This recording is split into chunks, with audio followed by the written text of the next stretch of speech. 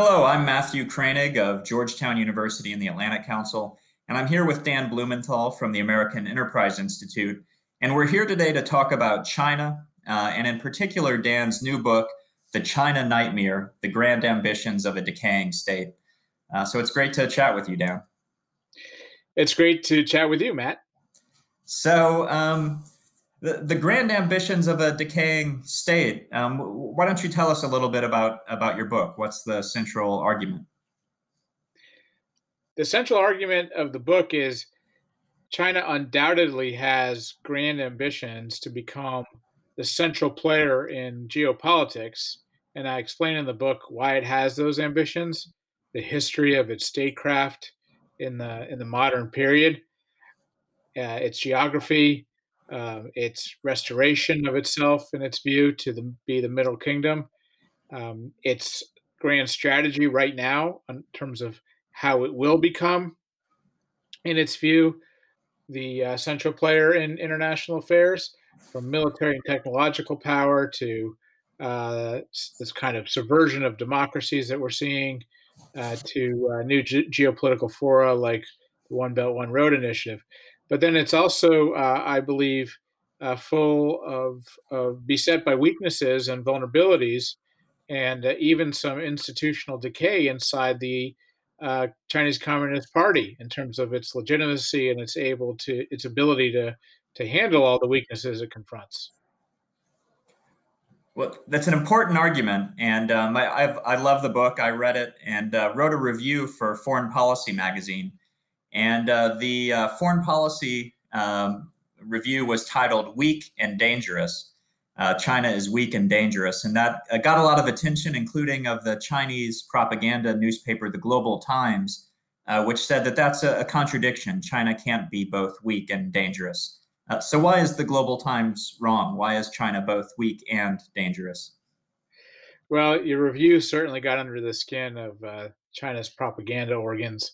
It certainly doesn't want to be called weak, and it certainly doesn't want to be called dangerous. But I argue that it's both, precisely because Xi Jinping, the leader of China, is under more pressure right now because the economy is slowing, because of his mishandling of COVID, and because other elites within China view him as overreaching and causing the United States and other countries to squeeze China. He's more dangerous. He's lashing out to to to bolster his nationalistic credentials. So in this very year, during COVID, he's picked a fight with India. He's picking a fight with Australia. He's ramping up military operations around the Taiwan Strait. So I think that the combination of weak and dangerous is right and combustible. Well, I really like this argument. I like it for two reasons. One, as you know, I published a book earlier this year on great power competition and democracy versus autocracy and great power competition. And in that book, I argue that autocracies have a lot of these weaknesses, and you point out those weaknesses in China's case quite well. And I also like it because it seems like there are a lot of people in Washington who say, China's 10 feet tall, and therefore competition needs to be our priority. I think there are others still who say, no, China's got real problems. We can still engage and cooperate with China. But you kind of point out a third way that China is weak, has these vulnerabilities, but it's still dangerous. So if that's the case, what should policymakers do about it? Well, thanks, and your book is excellent as well. I highly recommend it.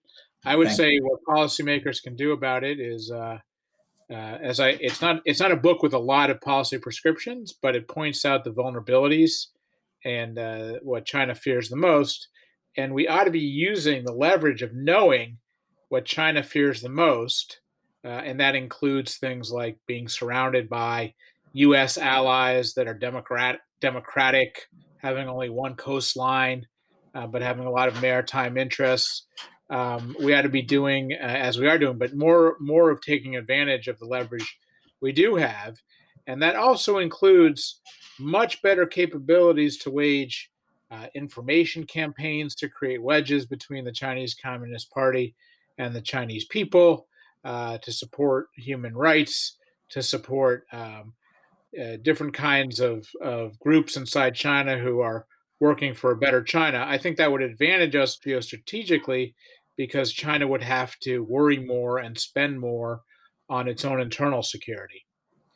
Well, this is another thing I liked about the book. I've criticized this great power competition notion because competition doesn't, it's not a strategy. It doesn't tell you what the goals are. And I thought you did get to the goals to some degree. You say that really the goal should be to convince China that this current confrontational approach is just too costly and could even call into question their core goal of regime survival. So I just thought it was a fantastic book. Congratulations. And I think we're out of time here, but I look forward to seeing what's next from you. Well, thanks, Matt. This was a lot of fun. And thanks again for an excellent interview and excellent review. Thanks very much.